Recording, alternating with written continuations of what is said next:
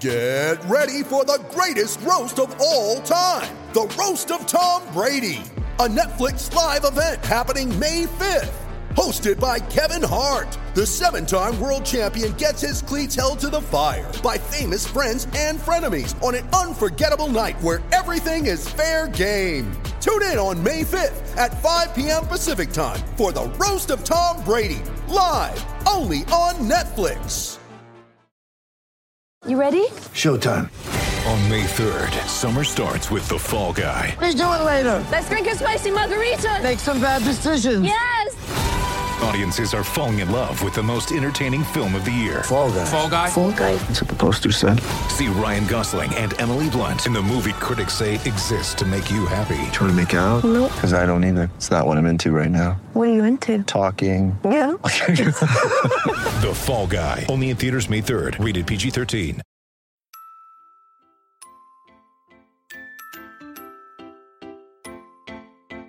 Uh-huh. I just feel like I've been around the block, ripping up fantasy stock, working around the clock. Look at the view from the top. Researching rookies a lot? No, I just be listening to pods. Yeah, one in particular, I'm just a messenger. Let me just pass on the rock. Browning, brunning, pruning, pronouncing ain't what he's doing. What he's doing is not losing, but infusing you with new things. And there's Dennis the Bennett, yeah. The man is a menace, yeah. Building a dynasty, some of the finest things. Promise you, you won't regret it.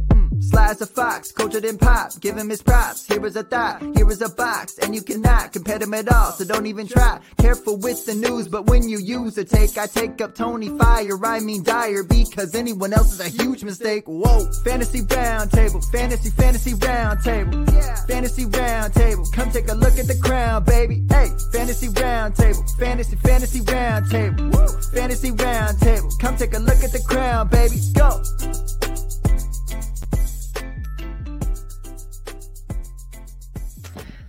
What is going on, everybody? We are back with another episode of the Fantasy Football Roundtable podcast. I've got Mr. Fox with me. It is going to be a jam-packed episode today. We are going to talk about free agents who have signed over the weekend. We have got an NFL mock draft that we are going to be participating or doing over our next 11 episodes leading up to the NFL draft. Is, for us at least, it's 11 episodes away, which is crazy to think about. We're already almost there. And then obviously we're going to do our best to get through Justice League and Falcon and the Winter Soldier, as both of those dropped last week. I was actually able to watch it. Surprisingly enough, my wife actually wanted to watch it, so we sat and watched all 4 hours, and we split it up. We did like the first two, and then because we did a little partying Saturday night with some close friends. Finally got out of the house, so I saw your Twitter story.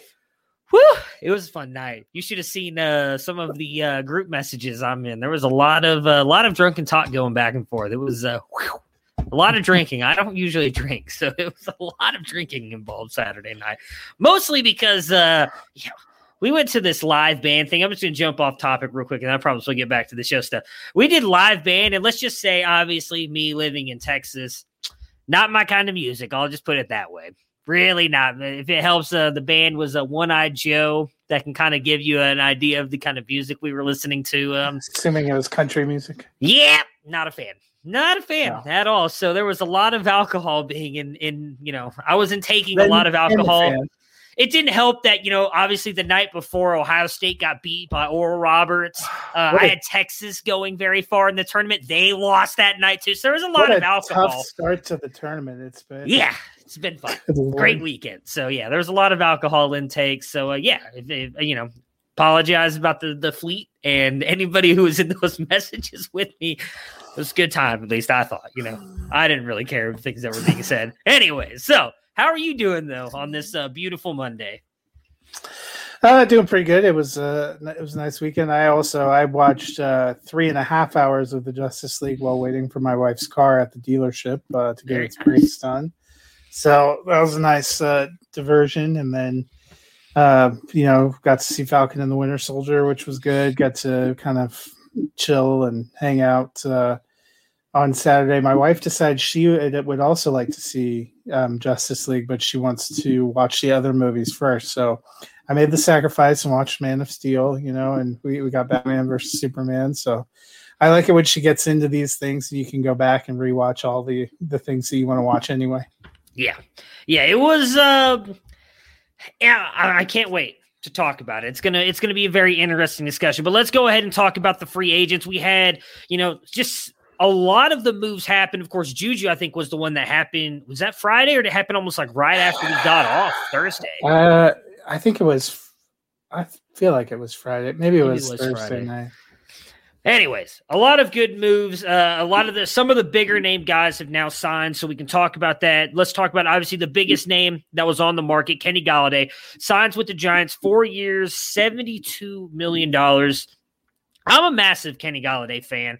Talked about it. I was hoping that he would go somewhere different, if I'm being honest. I don't necessarily understand this. Biggest signing, also the biggest surprise, possibly. I don't know if it's just, and I get it in the fact of he's a great wide receiver. We talked about this when we were talking about where he might go, and I thought, maybe he would be one of those guys that takes that 1 year deal like we saw Juju take, and the fact that he can recoup some of that value coming off an injured year, and then maybe, get and a much better deal next year when the salary cap increases. Maybe this was just by far the best deal that he had out there, but they have a lot of good weapons there. I do think Daniel Jones is a good quarterback. I don't think he's great or, in all honesty, maybe even a franchise quarterback. I'm not sure I can say that. I feel like the Giants needed offensive line help and defensive help more than they needed a wide receiver. It's great for Golladay, I guess, and him getting his money. I'm a little bit concerned. I don't think I'm going to have him in even my top 15 right now. Like, that's just quick thoughts on it. I haven't really sat down and looked at my rankings, but I mean, I just don't. Barkley, Slayton, Shepard, Ingram. Like, I think he's clearly the best receiver.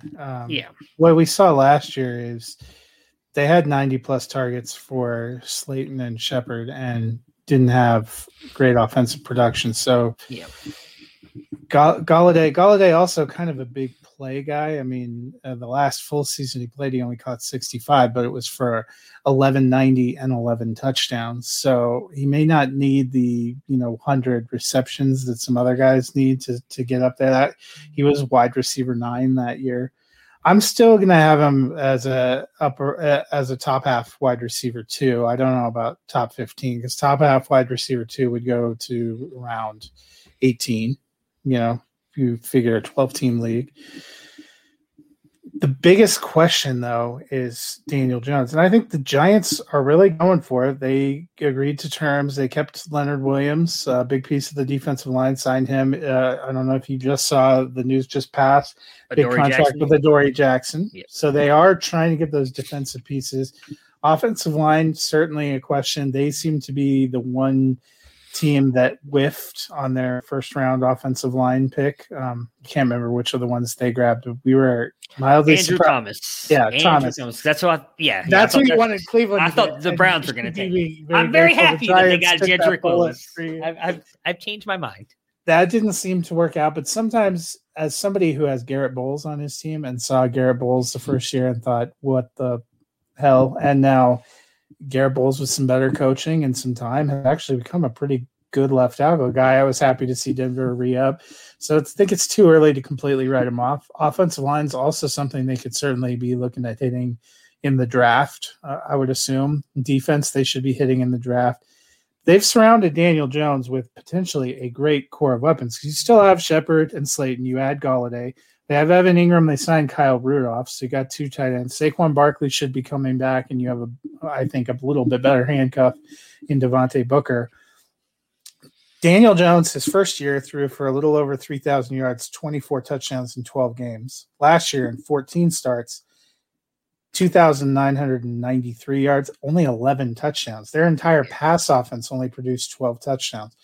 So that, to me, is more of the limiter. Golladay, on his talent, I'm still giving him the wide receiver 2 benefit of the doubt.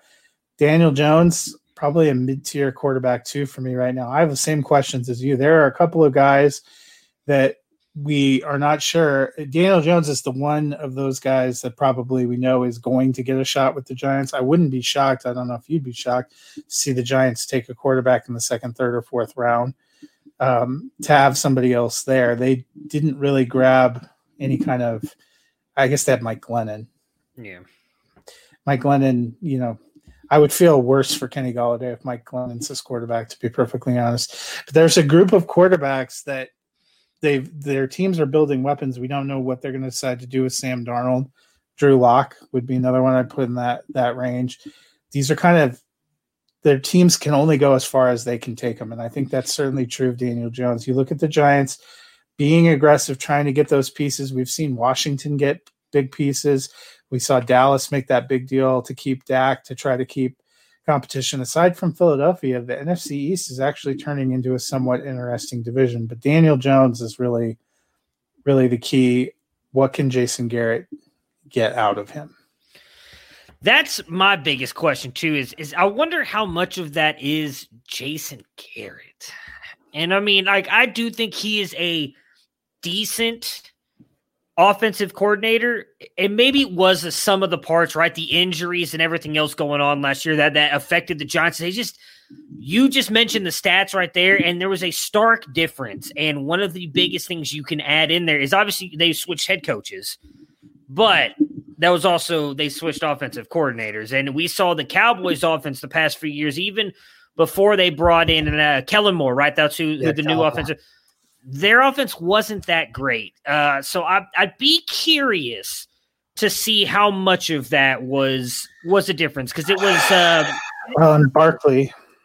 Yeah. Oh, yeah. That's what I said. Barkley played third. He missed a couple of games the year before, but he still rushed for 1,000 yards, and just having him out there for 13 games keeps the defense honest. He played a game and a couple of snaps, right?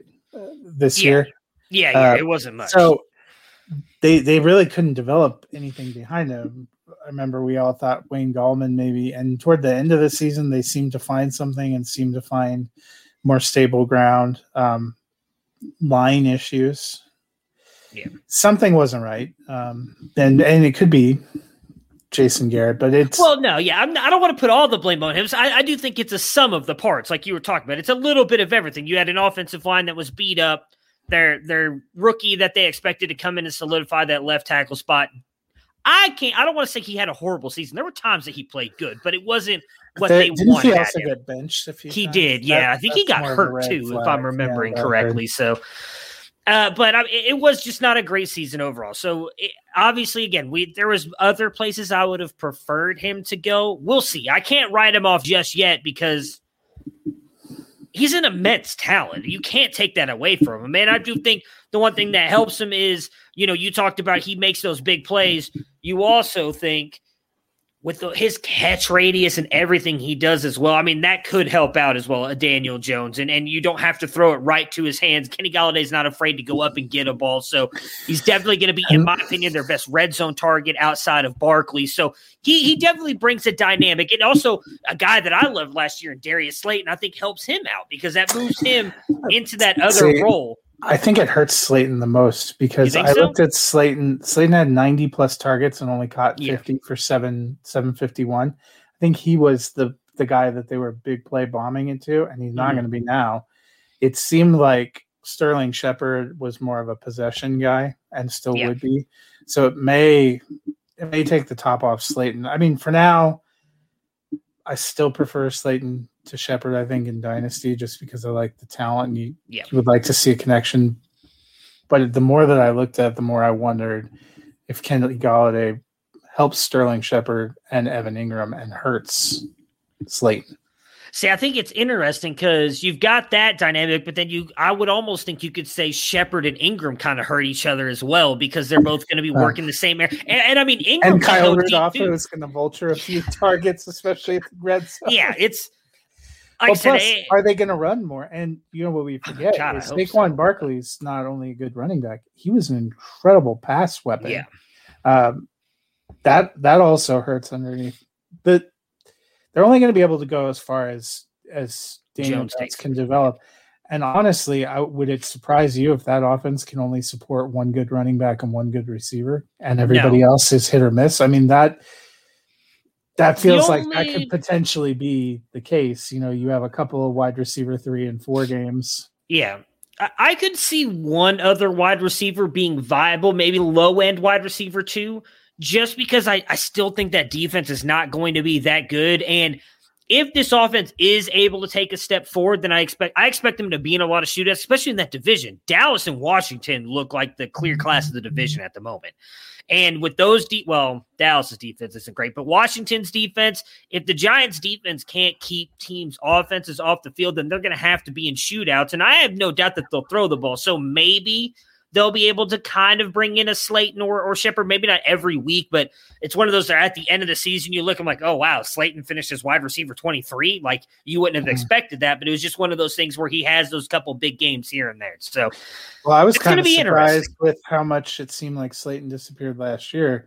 50 for 751 and 3. You know, he was a wide receiver 4. You thought of him as just being a complete bust. Yeah. But really, it's the touchdown question. I was shocked the touchdown regression. I mean, Daniel Jones in 12 games had 24 passing touchdowns as a rookie. Yeah. He had 11 in 14 starts, and their entire team only had 12 in 16 games.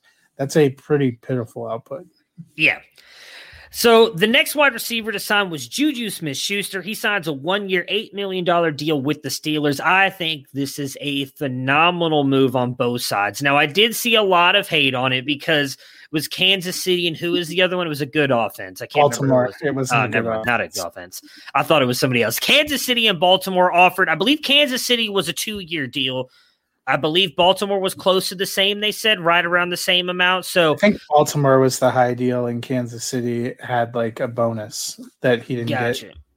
What's going on, Dennis? I think it's a great deal from this aspect. If you look at Pittsburgh's cap situation, they're going to hit with a ton of money next year. Yeah. Juju now shows, hey, I'm loyal to the Steelers organization. Maybe they're more willing to pay him more money next year. I saw a lot of people like, I don't understand why people hate on players when they choose deals for whatever reason. It's not your money. It's not your life. I saw so many people talking so much crap about why wouldn't you go to Kansas City? He didn't want to. Why does it matter to you? Like, I don't understand the hate on that. I think it's a great deal. Is Pittsburgh going to throw it 1,000 times this year? No, probably not. We've seen they want to commit more to running the ball. Currently, Benny Snell is their running back, so maybe. Well, that's true. I expect them to bring somebody else in, but I do think they're going to focus more on the run. I honestly, as much as I hate to say this, because I love Deontay Johnson, I think he might be the one who gets hurt most by this deal and Juju coming back, because Claypool brings a different dynamic than what Deontay and Juju can do just based on his size and speed. And so I think Juju and Deontay are going to be the two that kind of hurt each other the most there. But what were your thoughts? I mean, me and you are both big supporters of Juju. So what were your thoughts when you saw the deal? Well, the first thing that I thought was funny is the first thing the day that his contract came out was the story that broke where he said his team got outcoached in the playoffs, which anyone that watched it's not exactly saying something we didn't know, but not exactly the thing you expect to hear from a guy who's hoping to go back to that team. So it was kind of amusing then that later in the day he signed to go back, because usually if you get caught in some kind of interview throwing your coach under the bus, they're not welcoming you back. So Pittsburgh is, I liked him there. People forget last year he was the team's leader in targets, the team's leader in receptions. He had a pretty decent year. He was wide receiver 16. We've also seen that offense supported 3 top 24 receivers last year. All 3 of them were in there. I, like you, think it might cap the ceiling of Deontay Johnson a little bit. I still have Deontay Johnson ahead of Juju Smith-Schuster, if I'm being honest, in the rankings. But Juju wanted to be there, wanted to play. If they're really going for it one last time with Ben, be interesting to see what happens. And, of course, we'll all probably be depressed about 6 weeks from now when Pittsburgh drafts another wide receiver. Yeah. 3rd or 4th round is what they're good at. I mean, hey, it's – like I said, I'm excited to see where it goes for him. I expect him to have another good year this year. Again, it's going to be interesting with what Pittsburgh ends up doing on their offense. But, I know Steelers fans were happy. I saw a lot of Steelers fans who were very thrilled to have him back there. And again, that's what he wanted to do. I'm happy for Juju, man. He's one of the very few Steelers players I openly root for. And it's not easy to root for Steelers players, but he's just a guy that I really like on and off the field. So it'll definitely be interesting. I can't wait till, obviously, we might have to push it back a little bit this year because we've been doing things a little bit different. But once we get to our ranking stuff where we actually rank all these positions, it's going to be really interesting to see how we rank some of these guys now. I did not expect Kenny Golladay to go to the Giants or Juju to go back to the Steelers. So it's definitely made some. And I'm going to be honest, the next guy we're about to talk about, I did not expect to go back to where he's going either. So it's neither did Dennis, whose Rashad Penny shares have now withered on the vine. Yeah, it's let's get into that. Chris Carson, 2-year deal, $10.25 million with the Seahawks. However, I will say, if you look at the details of the contract, it really only is a 1-year contract. They can get out of it after this year for no money next year. So I think a lot of that is just because if we've seen Chris Carson the past couple of years has gotten banged up. He hasn't really been able to play a full season. So maybe if that happens again, they've got him on that 1-year deal. They'll be able to get out of there. Dennis is still here, and he says Penny will be just fine. And yeah, because that running back 5 ceiling he has really didn't get damaged.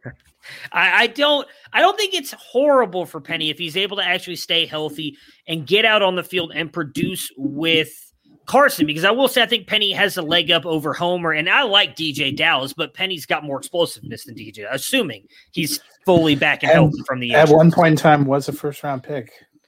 That is true, although, we've seen teams miss a lot on first-round picks, so, that's not saying much. But I was going to go N'Keal Harry, but yeah, that too. Him too. Same team, so it doesn't matter. It's just the Patriots. Yeah, just the Patriots.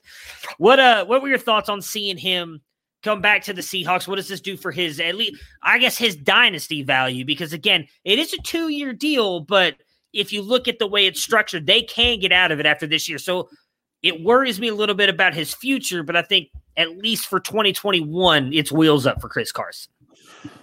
Yeah, I mean, probably still low-end running back 2 territory. I know Dennis had liked the idea of him going to Pittsburgh, and I think, style-wise, that would have been a fit. I never thought that was going to work money-wise because Pittsburgh doesn't really seem to have money, and they don't usually splash out on people. I was interested to see if he would go to Arizona because I thought that would be kind of funny and would also help the Cardinals. But Seattle is definitely a good landing spot. It didn't seem like the team. This is an odd case. It didn't seem like the team was sending out signals that they really wanted him back. And then you hear he signed this deal to go back. And you're like, well, that's a good fit, but it didn't seem like that was in the plans. We know Seattle wants to run. We know that he's had success there. We know he's a good fit in that offense. Seattle is probably another team that needs to do some work up front. Saying you want to run the ball is nice. Having the assets available to run the ball would be even better. But he's probably low-end running back too. We'll have to see if he gets hurt, if he can stay on the field, how much of a role Penny plays. Penny kind of had a redshirt season almost last year because of getting a big injury late in the game. But you figure he'll be back mixing it in. And he and Carson were splitting and doing some interesting things for a time there in 2019 before they both got injured at the end of the year. So, yeah, an opportunity. Yeah, I think that's my biggest question is how much run Penny's going to get with them right now, because I'm with you. If Carson can stay healthy, I think he could easily be a middle tier RB2. I mean, especially with the way they seem to want to go already back to the run. Like they let Russ cook for half a season and like, nah, we're done. We're going back to the run heavy offense here. So if that's the case, Carson's going to get a ton of run. They get down in the goal line. I think Carson's the better goal line back over Penny, so you're likely getting the touchdowns out of him. But if it's a 50-50 split, I mean, Penny does have that explosiveness that I think is going to be a little bit better than Carson. How much does that matter? It's going to be something to watch. Would you be looking to trade Carson if anybody is thinking, hey, he's going to be on a 2? Because it just worries me that they can get out of this in a year. I feel like really they signed him to a 1-year deal when I look at the contract. That's the way I view it. So I don't know. Like, if you could get a second-round pick in this year's draft, would you be willing to move Carson? Even if you're if you're a rebuilding team, I think that's a no-brainer. Here you go, have Carson. If you're contending and you've got a couple guys that are viable as RB2s, but Carson's probably the best right now of that RB2 bunch. What would you be willing to move him for? I mean, I guess depends on how big your league is and scoring, and also what you have at running back. I mean, if you don't have a lot of running backs, flipping them for picks, this doesn't seem to be the deepest running back class. So if you're getting a mid to late 2, you're getting a wide receiver. If you already don't have running backs, that doesn't make a ton of sense. As somebody who last offseason gave into it and flipped Carson for Amari Cooper and then ended up having to start Jerick McKinnon for a good number of games in the season, you have to be careful. What seems like solid gold in March might seem like a solid gold nightmare in October. Yeah, that is well, and that might be something that you can look at, if you get closer to your trade deadline. I mean, if you're still a competing team and maybe one of those guys has stepped up, you move on from him. And if he's having a great season, maybe you keep him. Sometimes that championship means more, and then you just kind of unfortunately lose him in the offseason for nothing, but it's worth it because you got that championship. Or if you're bottoming out in October, maybe he's going the way we all expect, then maybe you can move him to a contending team for a low end first. That would make more sense to me, even though next year's class isn't as great. It's bad. But again, if you need, if you need receivers or a tight end or something, maybe getting a middle to late second this year is fine. But if your running back situation is abominable, I don't know that unless you're going into the season just assuming you're going to lose everything. Yeah, I mean, it depends on where the second is. There's still a couple running backs I think have some very high upside. I just don't know until we see the NFL draft, because some of those guys, if they land on the right team, their value is going to shoot up. Like a Jamar Jefferson or Ramondre Stevens. Like if they land on a certain team, their value is going to boost. Like I know a rookie draft, so nobody's doing actual rookie drafts right now. It's mock drafts. But I've seen those guys going late second, early third. Both of those guys have high NFL upside. And like just for instance, Jamar, there's all this talk that San Francisco really likes him. Well, if he lands with San Francisco, he's not, I don't think, going to make it out of the first round because everybody wants the running back in that Kyle Shanahan offense. So it's going to be landing spot dependent on some of those guys. But yeah, I agree with you. It's a little bit of a toss up if you're getting if you're getting a high end first, or second. I'm talking like 1 through 2, 3. I still might do it because the value, especially in Superflex, that's falling to that area is well worth it. But middle to late second, yeah, I'm with you. You might want to just wait and see kind of where your team is at as you approach your trade deadline. Our guy, Philip Lindsay, signs probably with the worst team for him to sign with, in my opinion, the Houston Texans, $3.25 million. What is Houston doing? I don't know. Are they going to run the wishbone? Are they just I don't know. I mean, I will say that I like it in the fact that he's, I think, a little bit different than what Mark Ingram and David Johnson bring. But I don't know how much he's going to get on the field unless David Johnson or Mark Ingram get hurt. Well, no, see that. I guess you and I are a little bit different. I now don't understand their Mark Ingram signing at all. They probably should have waited, and he shouldn't have been the first running back to come off the free agency board. Yeah, I think he's the one that ends up kind of putting himself into an odd man out situation. It seems like, especially the way they built Lindsey's contract with incentives for performance, that they're expecting him to be a bigger part of it. But it definitely, to me, it drops his ceiling a little bit. It drops David Johnson, who, I know Dennis especially was excited about the prospect of a guy you're getting in RB4 territory in a draft that could be an RB2. I don't know that that's realistic anymore. And Mark Ingram, I'm not even drafting him. So let's see here. I was trying to read. So his dead cap hit would actually only be $500,000 if they let him go. Mark Ingram. Yeah, I was trying to, because I remember someone saying that. And I wanted to go and look at it. He does have some incentives, and it's roster bonuses if he's on the roster when the season starts. Yeah, and Lindsey has bonuses for 750 yards, for 1,000 yards, for playoff starts. So, God, man, he gets like per game bonuses as well. So if he's not even starting, he has to be like active on game day to get paid pretty much on some of these. So I think maybe they brought Lindsey in as to compete with Ingram, and whichever one of those is better, they may just cut the other one. I mean, that kind of makes sense now that I'm looking at both of these contracts. Yeah. And, I mean, it wouldn't surprise me if Lindsey ends up the better. Houston has a lot of questions. I don't know how you feel, but obviously with the news continues to break about Deshaun Watson, I no longer think he gets traded, and I'm not even sure he's available for them even if he doesn't get traded. And they seem to think that too. They went and got Tyrod Taylor, and they traded for, was it Ryan Finley? Ryan Finley, yeah. I think they're bracing for the worst. The tweet they sent out was I don't know who wrote the article for ESPN, but to say that Dante Moncrief was brought in to replace Will Fuller is a bold take. Yeah.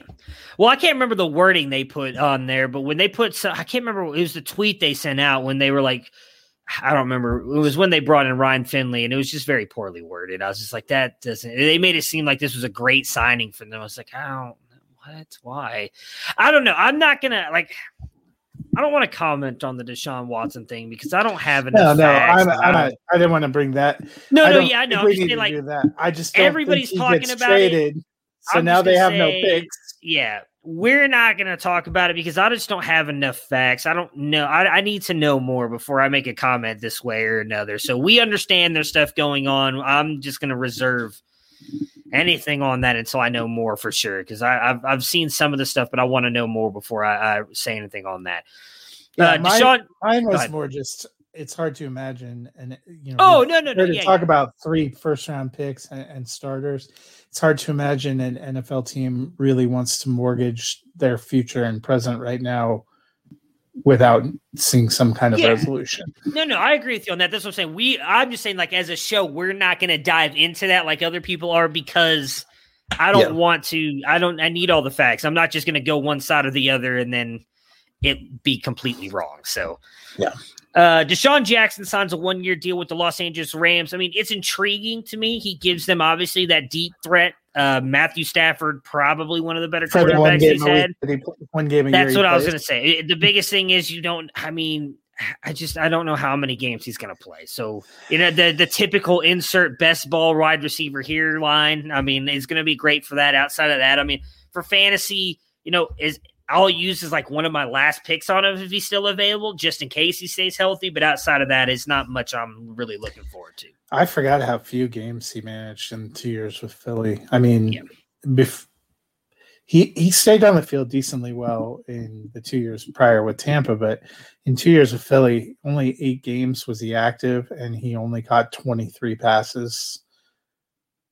It's tough. And the last signing that happened earlier today, Josh Reynolds signs a 1-year deal with Tennessee. I'm actually kind of intrigued by this. I mean, Josh Reynolds has had flashes with the Rams. He's going to come in and obviously, I would assume, kind of take the Corey Davis role.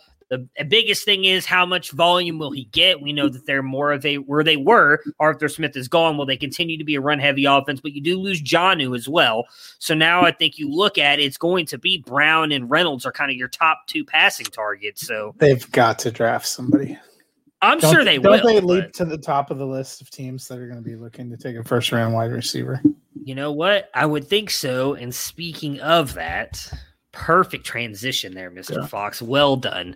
We are going to do this every episode now. We're going to get through about 6 picks an episode. We're going to give you guys who we think the NFL teams are going to take in an NFL mock draft. I'll recap every pick before we make our picks. Obviously, this is the first time we're doing it, so we're going to start with the 1-1. We are also doing no trades because it's just too much to try and figure out what teams would actually trade because we also see some GMs, Chicago Bears make really horrible trades. We're not going to do that here. We're just going to assume, which we know is not going to happen.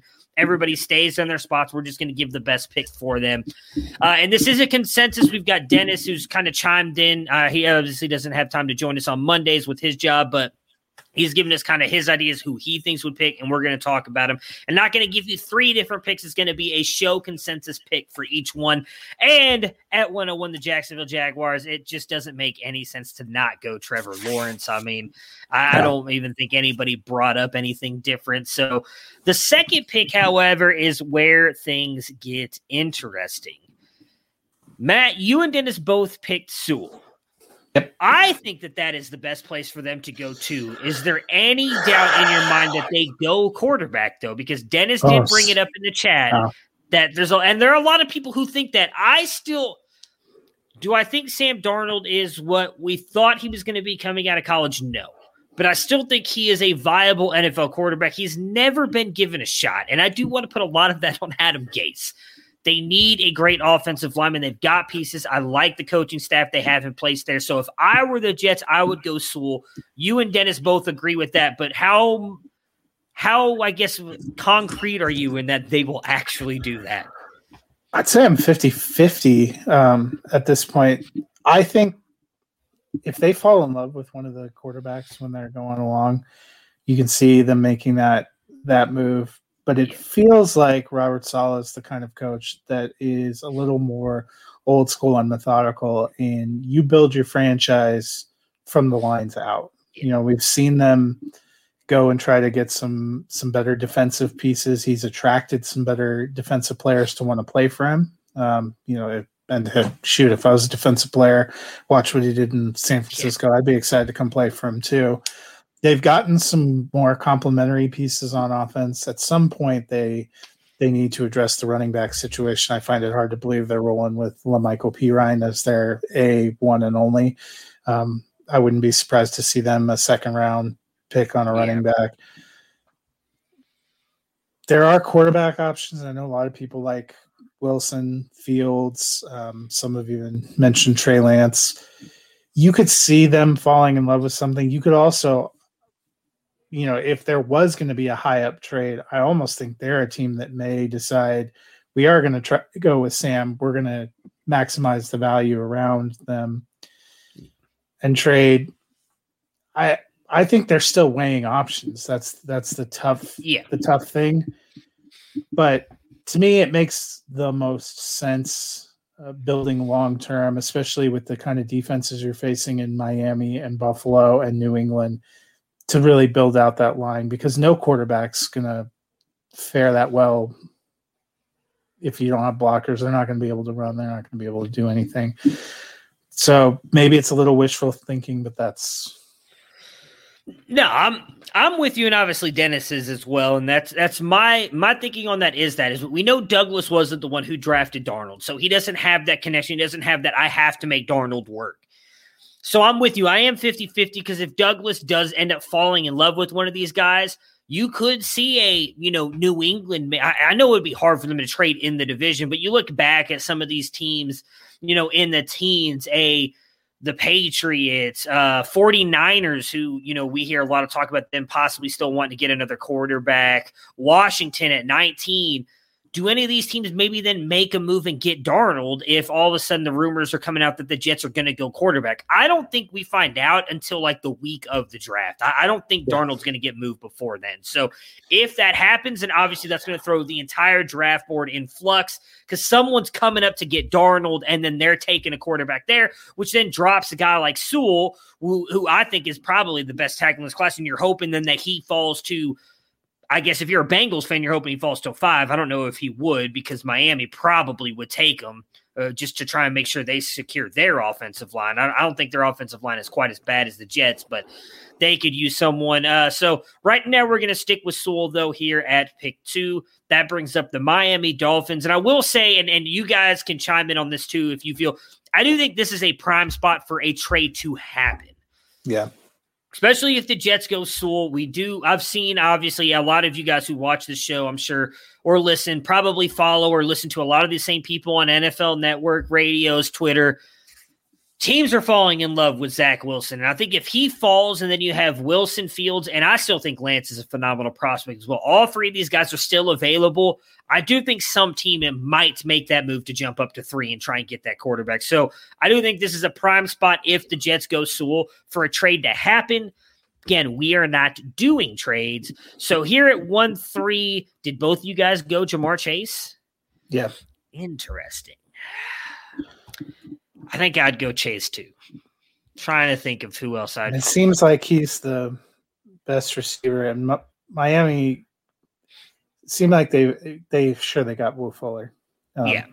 No disrespect to Will Fuller, but it seemed like they wanted to make a bigger move at receiver to get some kind of big franchise receiver. Will Fuller has some talent. I don't think he's a true number one. Parker, not a true number one. Preston Williams, RIP. Yeah. I mean, Will Fuller, the reason that doesn't matter to me as much as the 1-year deal, you get Jamar Chase, he's locked up for 5 years now, more than likely. You can't say anybody's not a bust candidate, but Jamar Chase, I think, is at worst going to end up being like a wide receiver 2 for his career. He's extremely talented. So chances are they're going to pick up his 5th-year option in a couple years. So you've got this guy who I think is going to be a stud. You pair him with Tua moving forward for 5 years. So yeah, for me, it is Jamar Chase as well. The only other player I was thinking about here is Jalen Waddle. And I only say that because of what he can do around the line of scrimmage. I still don't trust Tua's arm. That's my biggest thing. It also wouldn't shock you if they went with Waddle or Devonta because Tua's got experience with them. Yeah. It wouldn't be the first time we've seen them pick up a college teammate. Yeah, so that was the only reason I leaned Waddles, just because of what he can do everywhere else on the field. He stands out a little bit more than Chase, but Chase is, I think, better. So I'm with you guys. I have no issue going Chase there. Now, 4 for me, and I believe you guys both went where I would go. If this happened for me, I agree with you. It's Justin Fields. And I've always said, I've been staunchly standing on this hill for the beginning. I still think he's closer to Lawrence than Wilson even is to Fields. Fields is a Georgia kid. He's from that hometown. I know that the only thing that worries me is the way they restructured Matt Ryan's contract made it where it's even harder to get out of after this year. So do you really draft a guy like Justin Fields who might end up sitting on the bench for multiple years then? That's hard for me to say, but I do think Fields would be the perfect guy for you to build your franchise around. Again, he's a Georgia kid, face of the franchise. I think he has the highest upside of the 3 quarterbacks that I have the top, which is it's Lawrence, Fields, and then Lance for me at 3, not Wilson, who I know a lot of people have Wilson at 3. And Fields, just with what he can do, I've compared him to, this is very lofty comparisons, I understand. Please don't kill me, people. But with the way he is with the ball, I see a lot of Aaron Rodgers in him, and the fact that he doesn't make those turnovers, and then he plays a lot like Russell Wilson as well. So he's got immense upside if he can put it all together. So I love Fields here. You and Dennis also picked Fields as well. And we've seen teams, if they really want to get out of a QB contract, to be able to do it. And if I recall, when I was listening to NFL talk radio, they were talking about it would be suicide to dump Ryan this year, but they could see a path to, when they had their capologist, he could see a path to moving on next year if that's what they want to do. Okay. See, I know the last I heard about when they restructured, it was like, yeah, now it makes it even harder for them to move on from him. And I was like, oh my goodness, I've got it pulled up. I think I've got Spot Track pulled up. Matt Ryan. Let's see here. I like how there's like a Matt Ryan in golf too. I did not know that. So next year, his dead cap hit would be 79. Yeah. Oh wait, no. Wait. 40 million. 40 million. 2023 it'd be 15, which is still a lot. I mean, I don't know. Maybe they can find a way to restructure it, but like that whole, hey, why don't you finish out your career as a Falcon, back up Justin Fields? I don't know. That 40. But look, they're going to have to do something, though, because look, his general cap hit alone the next 2 years is $40+ million. Yeah. Good. Hi, man. So I doubt any team is eating a $48.6 million cap hit for one player, even if the cap goes back up to $220 million. Yeah, that's a sizable chunk. All right, so here at 105's the Bengals, this is where it looks like we're going to have our first actual discussion here. So, Matt, you put down Kyle Pitts, and I'm actually leaning with Dennis on this one on Rashawn Slater, the offensive tackle out of Northwestern. I do think Pitts would be a phenomenal fit in this offense, and part of me would love to see it because I love Kyle Pitts and the fantasy value that would bring him, pairing him with Joe Burrow. That offensive line is just god-awful. But see, this is the thing. I had Slater down at first too, but the more I thought about it, if Sewell's there, they're definitely You know, so like, if the Jets take a quarterback and it breaks the rest of, I think they're definitely taking Sewell. If he's not there, teams aren't smart. Also, teams tend to take the guy that they fall in love with that has the best talent. They have some offensive linemen that were hurt last year that are coming back healthy. They've made a couple of moves. Do they just decide they go get another weapon? I mean, you're talking about a team that was trying to get Kenny Golladay in free agency. Yeah. That tells you they're not satisfied with what they have, even though we think they have a pretty good set of receivers and running back weapons. The pick Dennis made, what you're talking about, that makes the most logical sense. I don't think the Bengals are necessarily the most logical team. I mean, they did give, was it Uzomah a new contract last year, I believe, right? Uzomah and Kyle Pitts. I'm just no. I'm not comparing the two. I agree with you on that. My only thing, and again, I understand I'm thinking reasonably here, but if I'm the Bengals, I'm taking the offensive tackle because you will likely have a Brevin Jordan and Pat Freiermuth in the second round. I understand both of them are still a step down from Kyle Pitts, but they're also both at least 3 steps up from the tight ends they have on their roster. You get that offensive tackle. I mean, I love Kyle Pitts. Joe Burrow cannot survive because I love Kyle Pitts. He's not a blocker. If Penei Sewell is taking it too, if I'm the Bengals, I'm trying Gambus to trade out.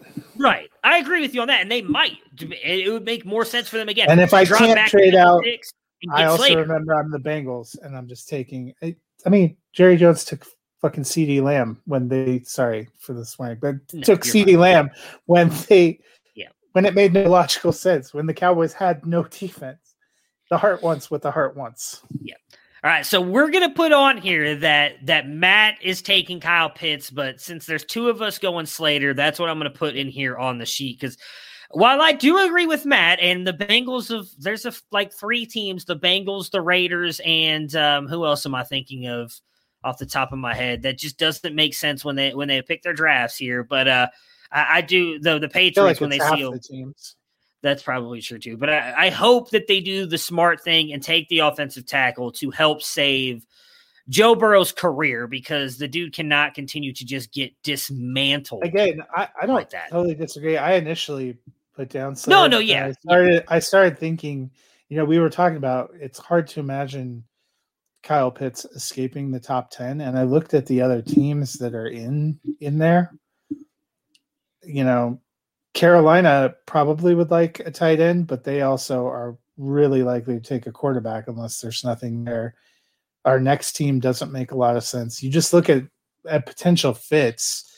Who's potentially looking at that? I don't think he goes in the top 10. I really don't.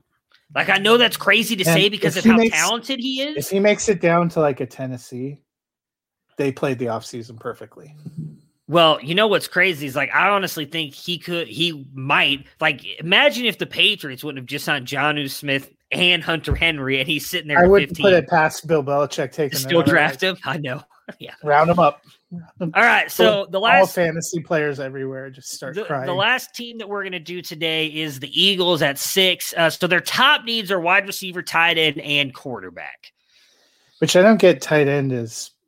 I think it's because they like to run so many 2 tight end sets and all they have. Well, I think this is based on assumption that Ertz is going to be gone.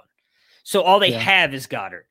I don't think that they'll go Pitts here, though. I think for me, their biggest need is wide receiver. I know it's hard to say quarterback because while I don't think Jalen Hurts is necessarily the answer, we've seen – I guess Jeffrey Lurie's come out and refuted that. He said do everything you can to make sure that Hurts is the guy moving forward. But that whole organization is a complete mess. So I really don't know where to go here. So who did Dennis put down? Fairley, right? Yeah, and so he did his mock draft, I think he said in January. Who's the cornerback? It just came out that Fairley's having surgery today. So, and also I would say it's interesting to me that Dennis has obviously Fairley over Surtain. Well, I think some of that was Surtain did not play great last year. I think Jace Horn is the best cornerback in the draft out of South Carolina. It would be Horn, Surtain, and then Fairley for me. So cornerback is a need for them. For me, it's wide receiver is their biggest need. Besides quarterback, It's just so hard to say they're going to go quarterback here.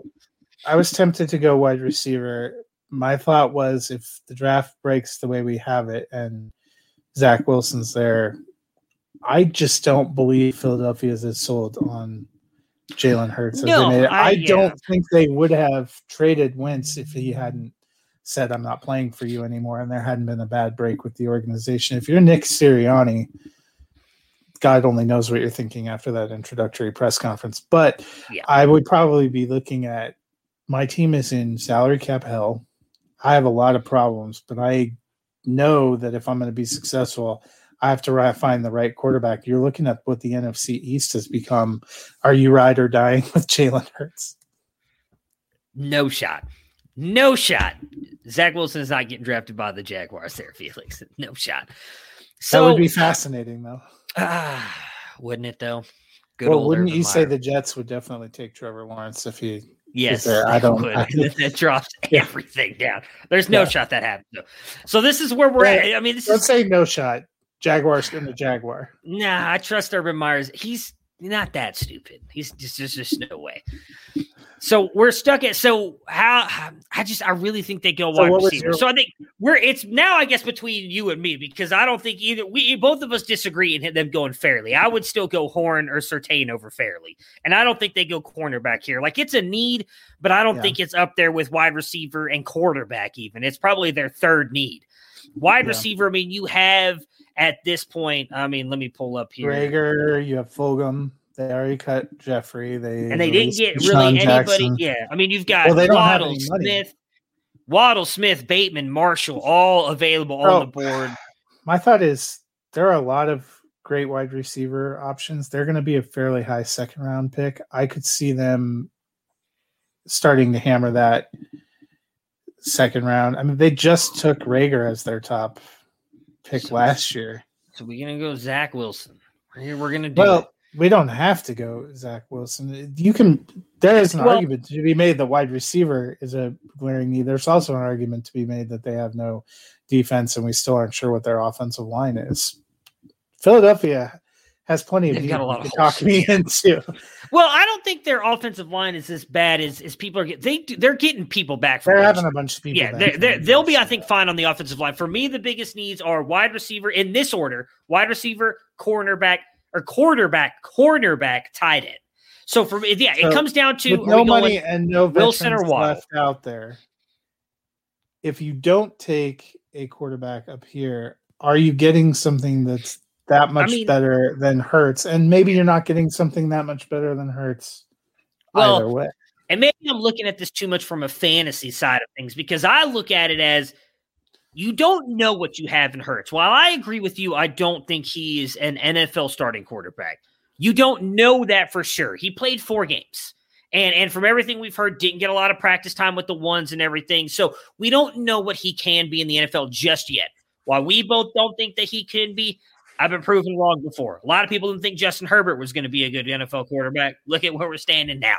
So at this point in time last year, I feel like there was like 5 of us shouting from the rooftops that Justin Herbert's going to be good. And he ended up doing that. So I can't say for sure that Hurts won't be good. I don't think he will be. Who am I?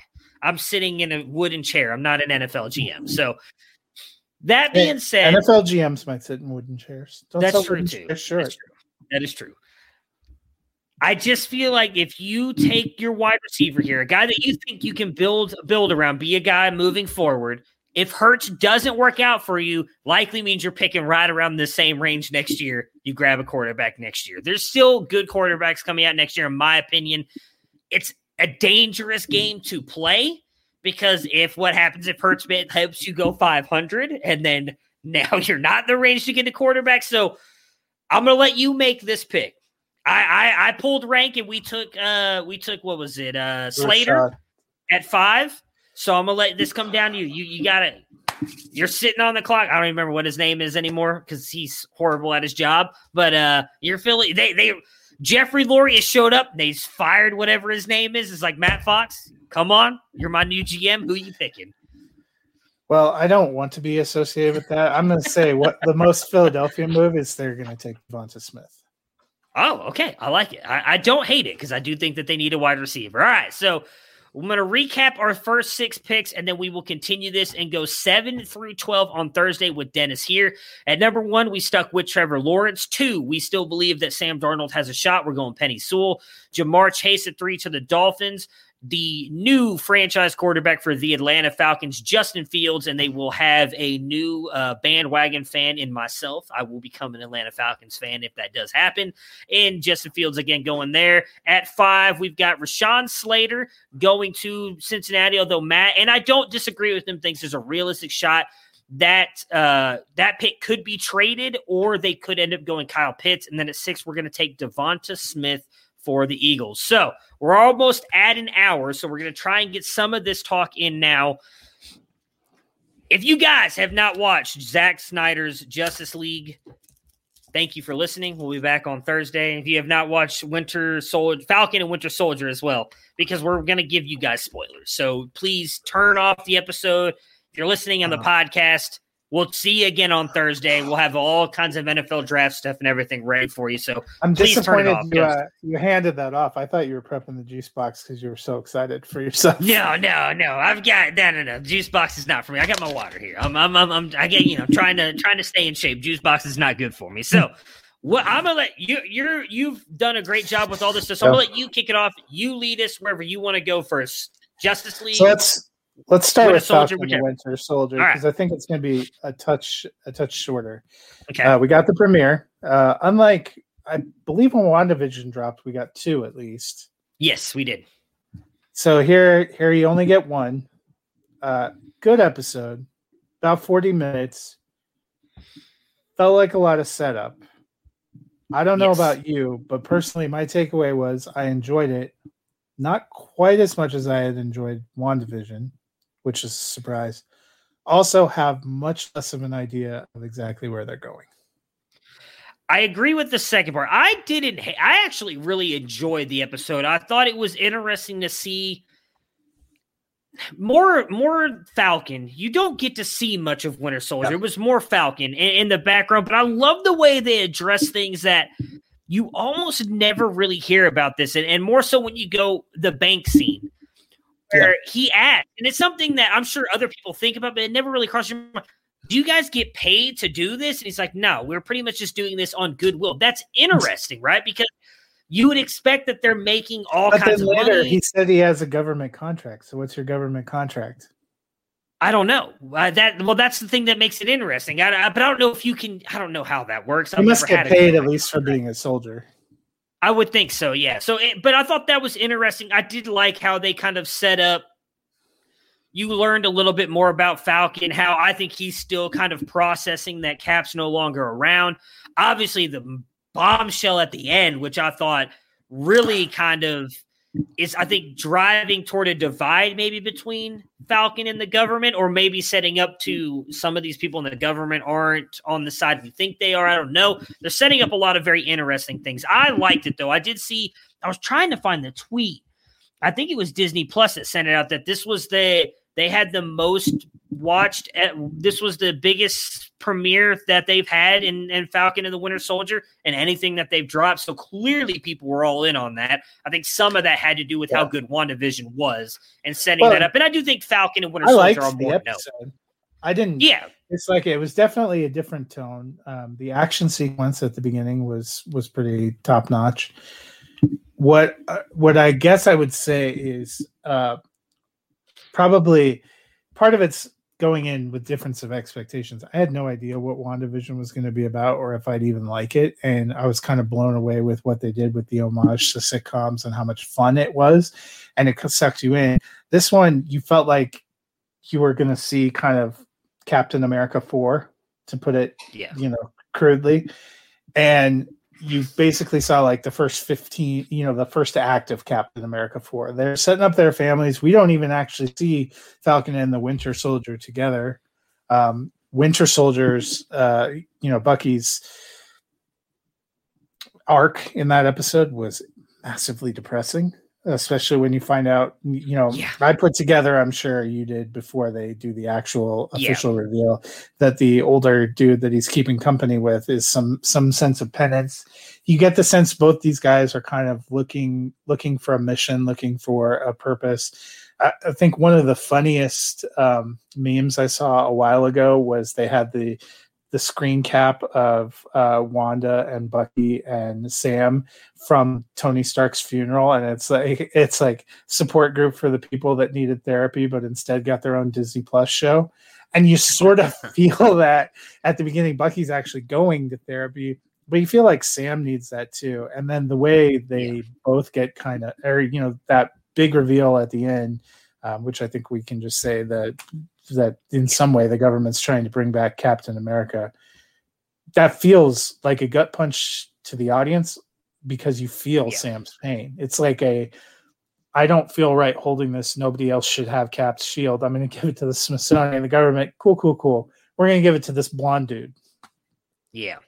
Yeah, I mean, I thought even more interesting. I'd be curious if this matters at all to you, because obviously we know in World War II he carried a gun. He had a gun on his hip, and I found that very interesting. I don't know if that really matters in the end, but the fact that he was standing there with the shield gun on his hip, I was just like, I feel like this is obviously pointing towards something not good at all. Well, you're going to have to get more information, but Cap was unique because he was created with the super soldier serum.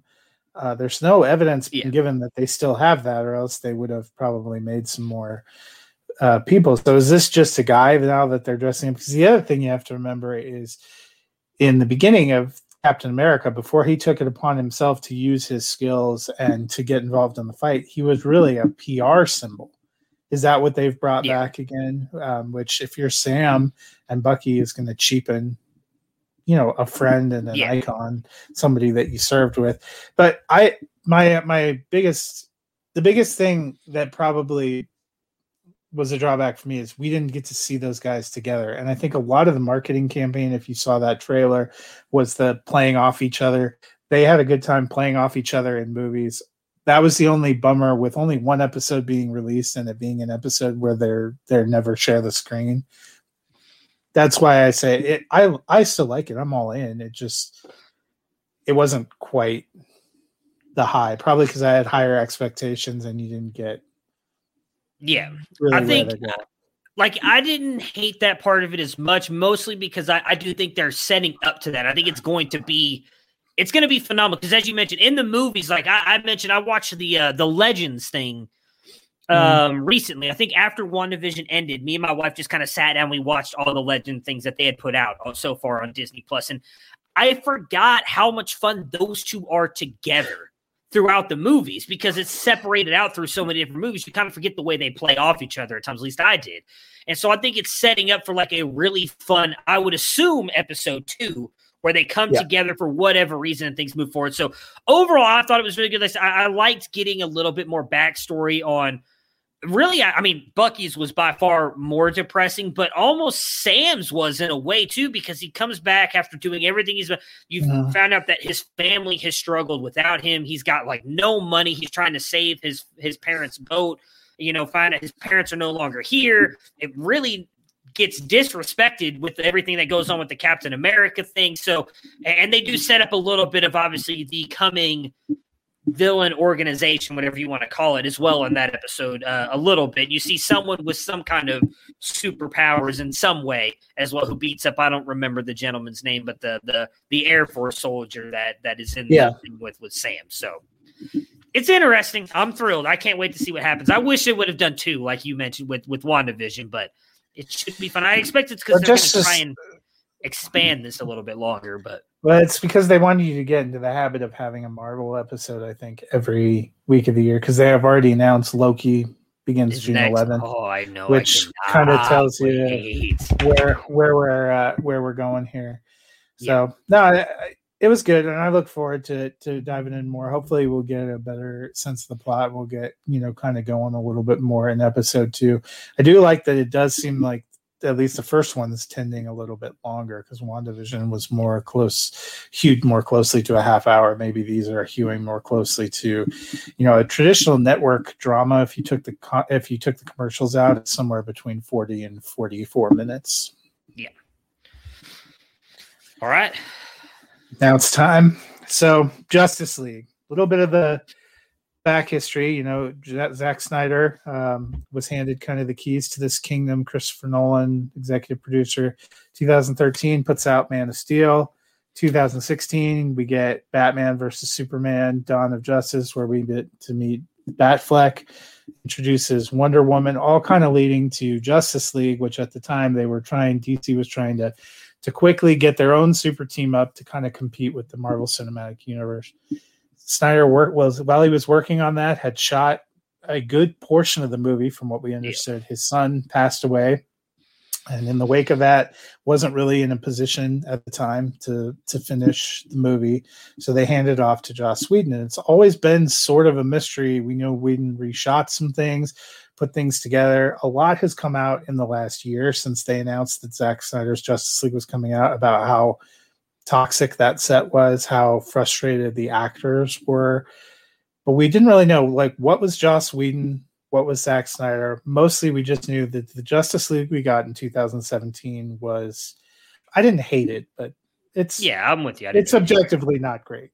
Yeah. So finally, 4 years later, a lot of build-up. They gave Zack Snyder $70 million to finish this thing. 4-hour cut. I was super pumped for it. Not sure what I was going to get. Bested my expectations. I loved it. 100% with you. So I'll say the runtime, because that's been obviously the big thing that everybody's complained about. I didn't care.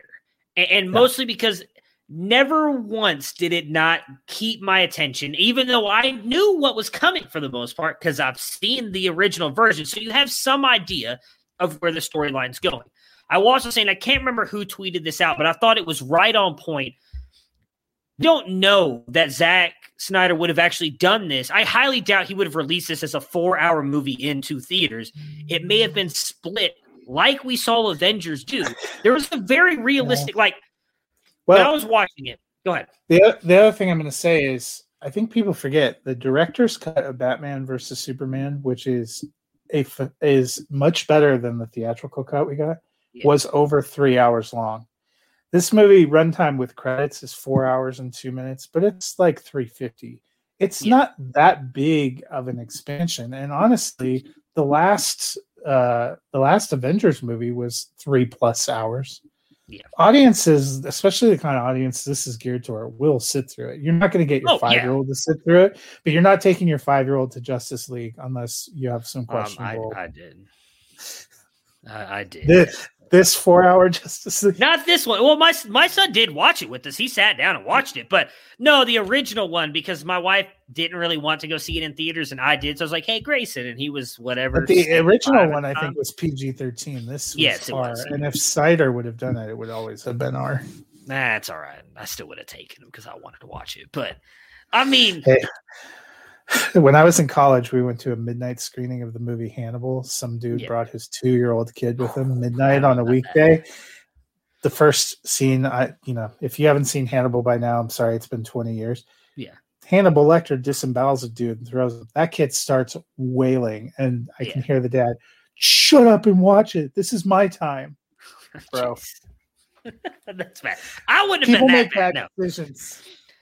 No, so I was talking to my wife about it, we were watching it, and I really do think, again, I wouldn't have had an issue with it if this would have gotten released in theaters like this. I would have done the same thing. I'd have sat for the full 4 hours with credits because I would have wanted to watch the end scenes. I didn't care. I was watching. But even if it would have been something like they did with Avengers where they split it in two, you have a realistic, I think, transition period after their first battle with Steppenwolf, right? Before, when that finally you kind of see them coming together as a team before they bring Superman back. And that's right at almost the 2.5 hour mark when that first part happens. Yeah. That to me seems like a realistic way to end the first movie, and the second half's getting released later that year or something. It keeps your appetite. So I wouldn't have cared either way. I'd have been fine going to see 2 movies. I'd have stayed for the whole one. I thought it was, again, I agree. And maybe some of it was too, a lot of people that I trust, including a lot of the guys at the my God, why did the website just jump out of my head? Music City Drive-In. There we go. I wanted to call it Movie City Drive-In for some reason. Music City Drive-In. Hey, that's about correct. The web. All you guys were writing about it, putting out Ricky, Christian.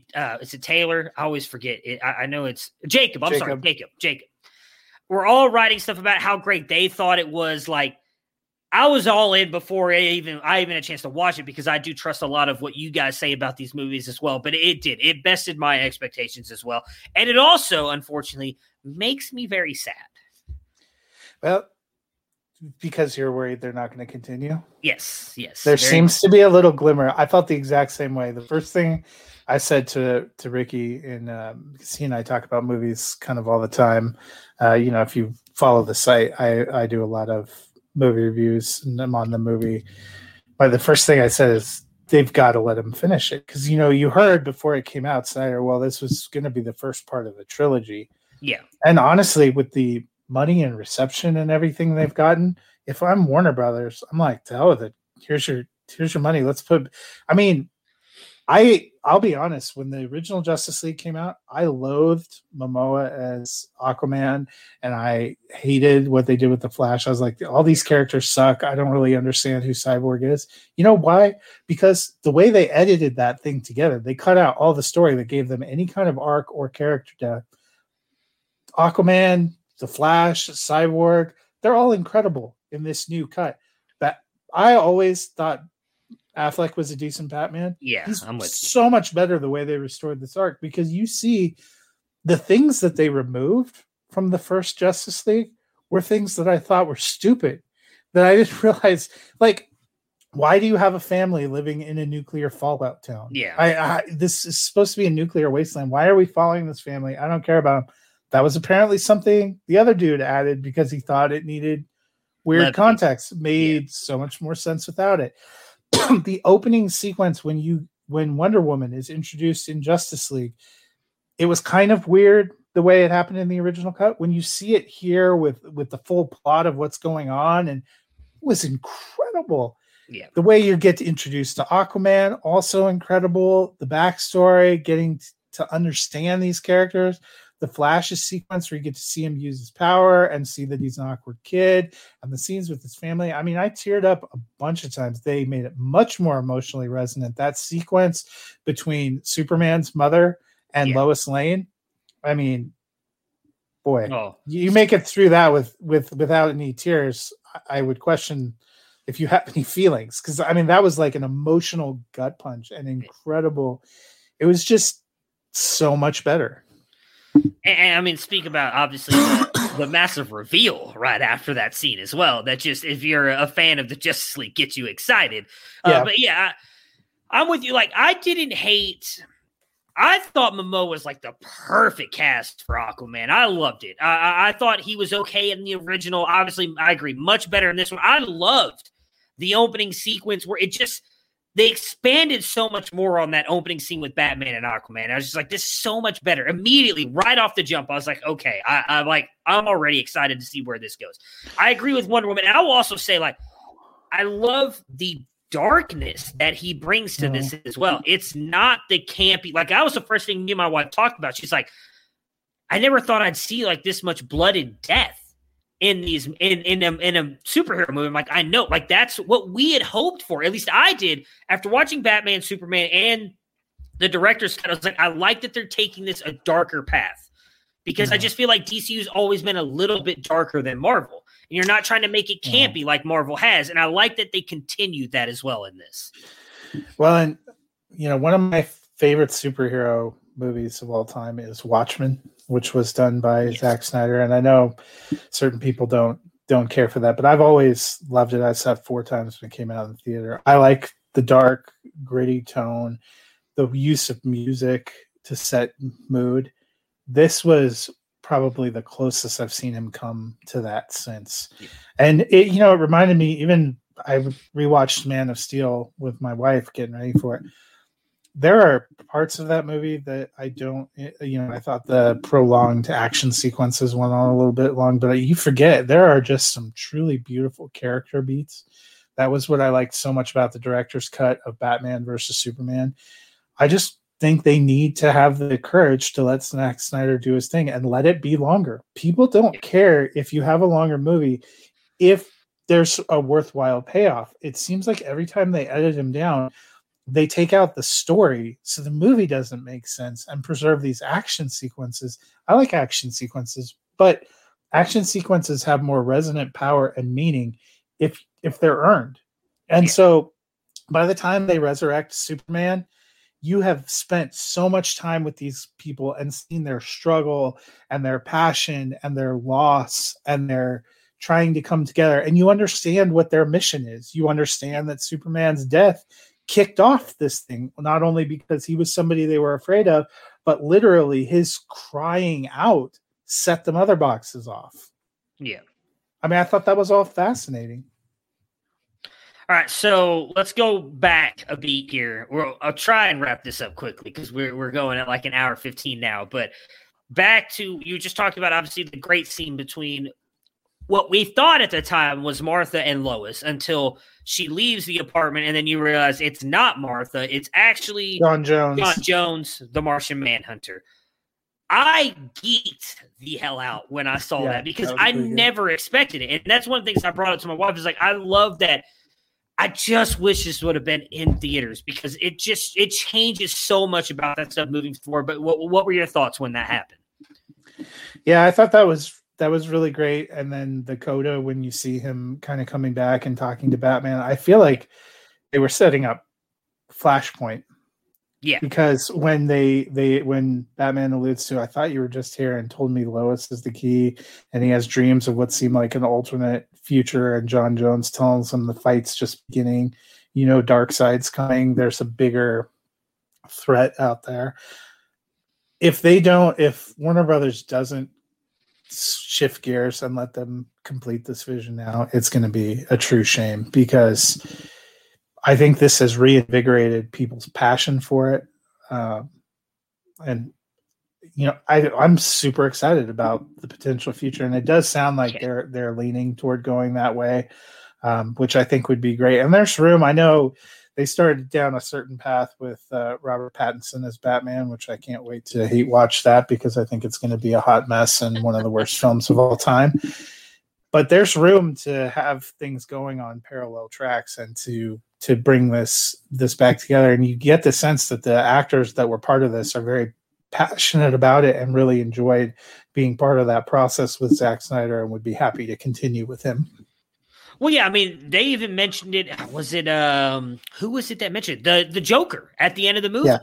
Mentions the multiverse as well. Yeah, when he's like, I wonder how many multiverses you've destroyed by not in what he is sacrificing yourself for Lois is what it sounds like. Yeah, so it's going to be interesting. So I'm with you, though, on Martian Manhunter. It was awesome to see him. I hope that they continue setting that up moving forward. We got to saw. Now, correct me if I'm right on this because it's obviously been a long time since I've seen the original. I didn't go back and watch the original. Did we actually see Darkseid in the original movie? Because I don't remember you actually. Okay, that's what I thought. I thought it was. No, that was all. In the movie sequence, it was all Steppenwolf. That's what I thought. Okay. I just wanted to double check. You can see now the kind of sequences and how they were edited together and changed. You don't really get the history. You don't really understand why he's there or what those things are. Yeah. Because they had to omit so much of it, probably because it was shot for a different kind of storytelling. Yeah.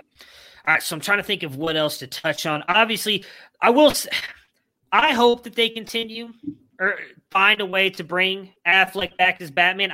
My biggest thing is, this is one thing I hate. If you watch was there anything else you want to talk about movie-wise before we get to the epilogue stuff? Because there's very fascinating stuff in there as well. Okay. The Lex Luthor part. In the original, he does not tell Deathstroke that Batman is Bruce Wayne. And in the original, he doesn't appear in Justice League. Deathstroke? Lex Luthor, Deathstroke. Yeah, they're at the very end. On the boat. They don't. Yeah, at the very end of the credits. No, in the new version, but in the original Justice League, he wasn't in it. He was. They were in it. I remember. They don't do any of the talking part. It's just him showing up, and he mentions something about setting up I the Legion of I'm going to say the Legion of Doom, and I know that's not right because that's a wrestling group. What is it? Their version of the Justice League on the evil side. Like Lex Luthor mentions that on the boat. He never mentions anything about Batman or Bruce Wayne. That never happened. And it was like a quick, not even 30 seconds. It's very short because that's when everybody got excited because you see, I don't know how to say his last name, but Joe, is it Manganiello? Yeah, I don't know how to say it, but he's a good actor. Magic Mike. He's also in True Blood. Great guy. I like that Magic Mike's your first go-to for. Well, I mean, he's very well known for Magic Mike, so I don't know how many people watch True Blood. Women love Magic Mike. He obviously shows up as Deathstroke in that, and it's a massive thing. And it, from what everything you hear at the time, and now you see it in Zack Snyder's thing, was that was supposed to set up the standalone Batman movie of him against Deathstroke. And now you see why, because you clearly see they have some kind of thing going on, and then Lex Luthor tells him that's Bruce Wayne. So I hope that we're still able to find a way to get that, but I don't know if that happens because it almost seems like Affleck is kind of doesn't want to do Batman at all ever again. I don't know. He's made it sound like he's a little more open to it since they've gone into the Snyder cut. You have to wonder when he got burned out and kind of moved away from it. He had some personal turmoil, which hopefully he's been able to come back. But also, I think about that period a little bit differently now that we've had, Ray Fisher and Affleck and Gal Gadot and Henry Cavill talk about. It wasn't a very good experience, apparently, working with Joss Whedon, and we'll just kind of leave it at that. But I wonder how much that soured them on the whole thing. And after seeing what the original vision for this movie was and knowing what got released in 2017 and how much they got derided for creative decisions that they probably didn't care for themselves, it's more understandable that he would have been a little burned out. Yeah. And so the last thing on the epilogue there is obviously we get to see a little bit more extended time of Jared Leto as the Joker. Just kind of your takeaway from that. It's obviously it's an extension of the apocalypse premonition that Batman has. Obviously a little bit different. It goes a completely different way in the original one. This one is more of just like a talking, kind of showing you the heroes and / villains that have survived up until this point, clearly indicating that something happened to Lois Lane. Superman is now evil, which we've seen happen in comic books. It's happened in some of the animated movies, Aquaman, video games. Yeah, video games as well, where Lois Lane is killed or murdered by somebody. Obviously, in the movies, they're hinting toward it being Darkseid. I think in the comics, the storyline is Joker is actually the one that kills her, not Darkseid or Lex Luthor, and it leads to Superman kind of going this dark path. The same thing if you watch the Justice League animated series, I think it was on Cartoon Network.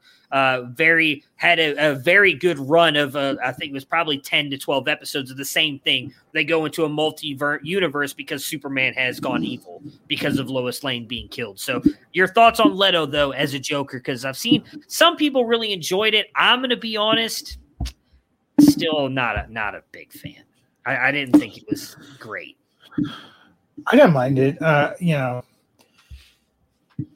He has his own certain style. The other big thing, I think, is he references, again, in that back and forth, a little bit of what we got a glimpse of in Batman versus Superman, which was kind of the dark, what maybe made Batman a little bit more bitter is, the untimely and violent death of Robin, which he throws right back in his face a little bit there at the end.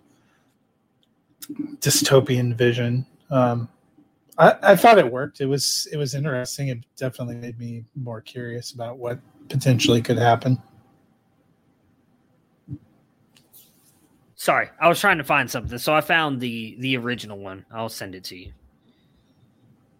Because it's not at all I don't even know how to explain it. I looked it up. You're right. I must have blacked it out because I rewatched the old Justice League recently, but I don't think I watched through the credits. I forgot post-credit. I forgot because that was the first one of DC that had post-credit, and I'm pretty sure it's because of Whedon. Yeah, and it was he was doing them for Marvel. Yeah, I watched it, and again, it's not. He talks about we need to form a league to combat. It's like completely different than what you get on the Snyder's Cut. So yeah, it's thank God. I remember that. So yeah, you're right about that. The hope is obviously they continue moving this forward. I mean, it's gonna be interesting because we already know Flashpoint is, I believe, is it pre-production or already in production? Yeah, I think they've been working on it. See, a lot of post the debacle that was the original release of Justice League, a lot of the plans for how the DCEU, the extended universe, was going to go got changed and kind of tweaked. Aquaman was tepidly received. Obviously, Wonder Woman 1984, people were pretty excited about. It's not terrible, but it's not incredible. I'm hoping this kind of rejuvenates it and then get back to the other question about Flashpoint is Ezra Miller has some legal and personal issues, so it's fair to wonder. Yeah, I know. Yeah, well, I know for sure. What is it? Billy Crudup? Is it Crudup or Crudup? I don't know how to say his last name. He won't be back as his father because of scheduling conflicts. I did see that. So, I mean, not a massive role, I guess. It's something probably going to be pressed. Ezra Miller, yes. I mean, I've seen the video. So, yeah, it's he's got some things that need to. He's got his own Deshaun Watson situation to take care of. Yep. All right, so that will do it for us today. Apologies for going long. I mean, if you didn't stay for the superhero stuff, then you cut out like at 50 minutes. And if you are interested in the DCEU this week for my Thursday column binge watch, I'm ranking the 10 films that we have in the DCEU with the new Snyder Justice League. All right. So definitely check that out on MusicCityDrive-In.com, not Movie City Drive-In. So just to clarify, because I did say both in case anybody forgot. So we will be back again on Thursday, probably talk a little bit of NFL draft. If any more free agents sign, we'll talk about that. And then we'll obviously continue doing our mock draft with Dennis. Everybody have a great day, and we'll see you guys again on Thursday. Prepare for glory! I want to know if you got your popcorn ready. Do you got your popcorn ready? I came out the womb, I was ready. And he's hit the end zone for an unbelievable touchdown. I would be honored if you played football for this team. Throw it up above his head. They can't jump with me. Golly. Oh, they tackle him at the 40-yard line. Who can make a play? I can. Who can make a play? I can.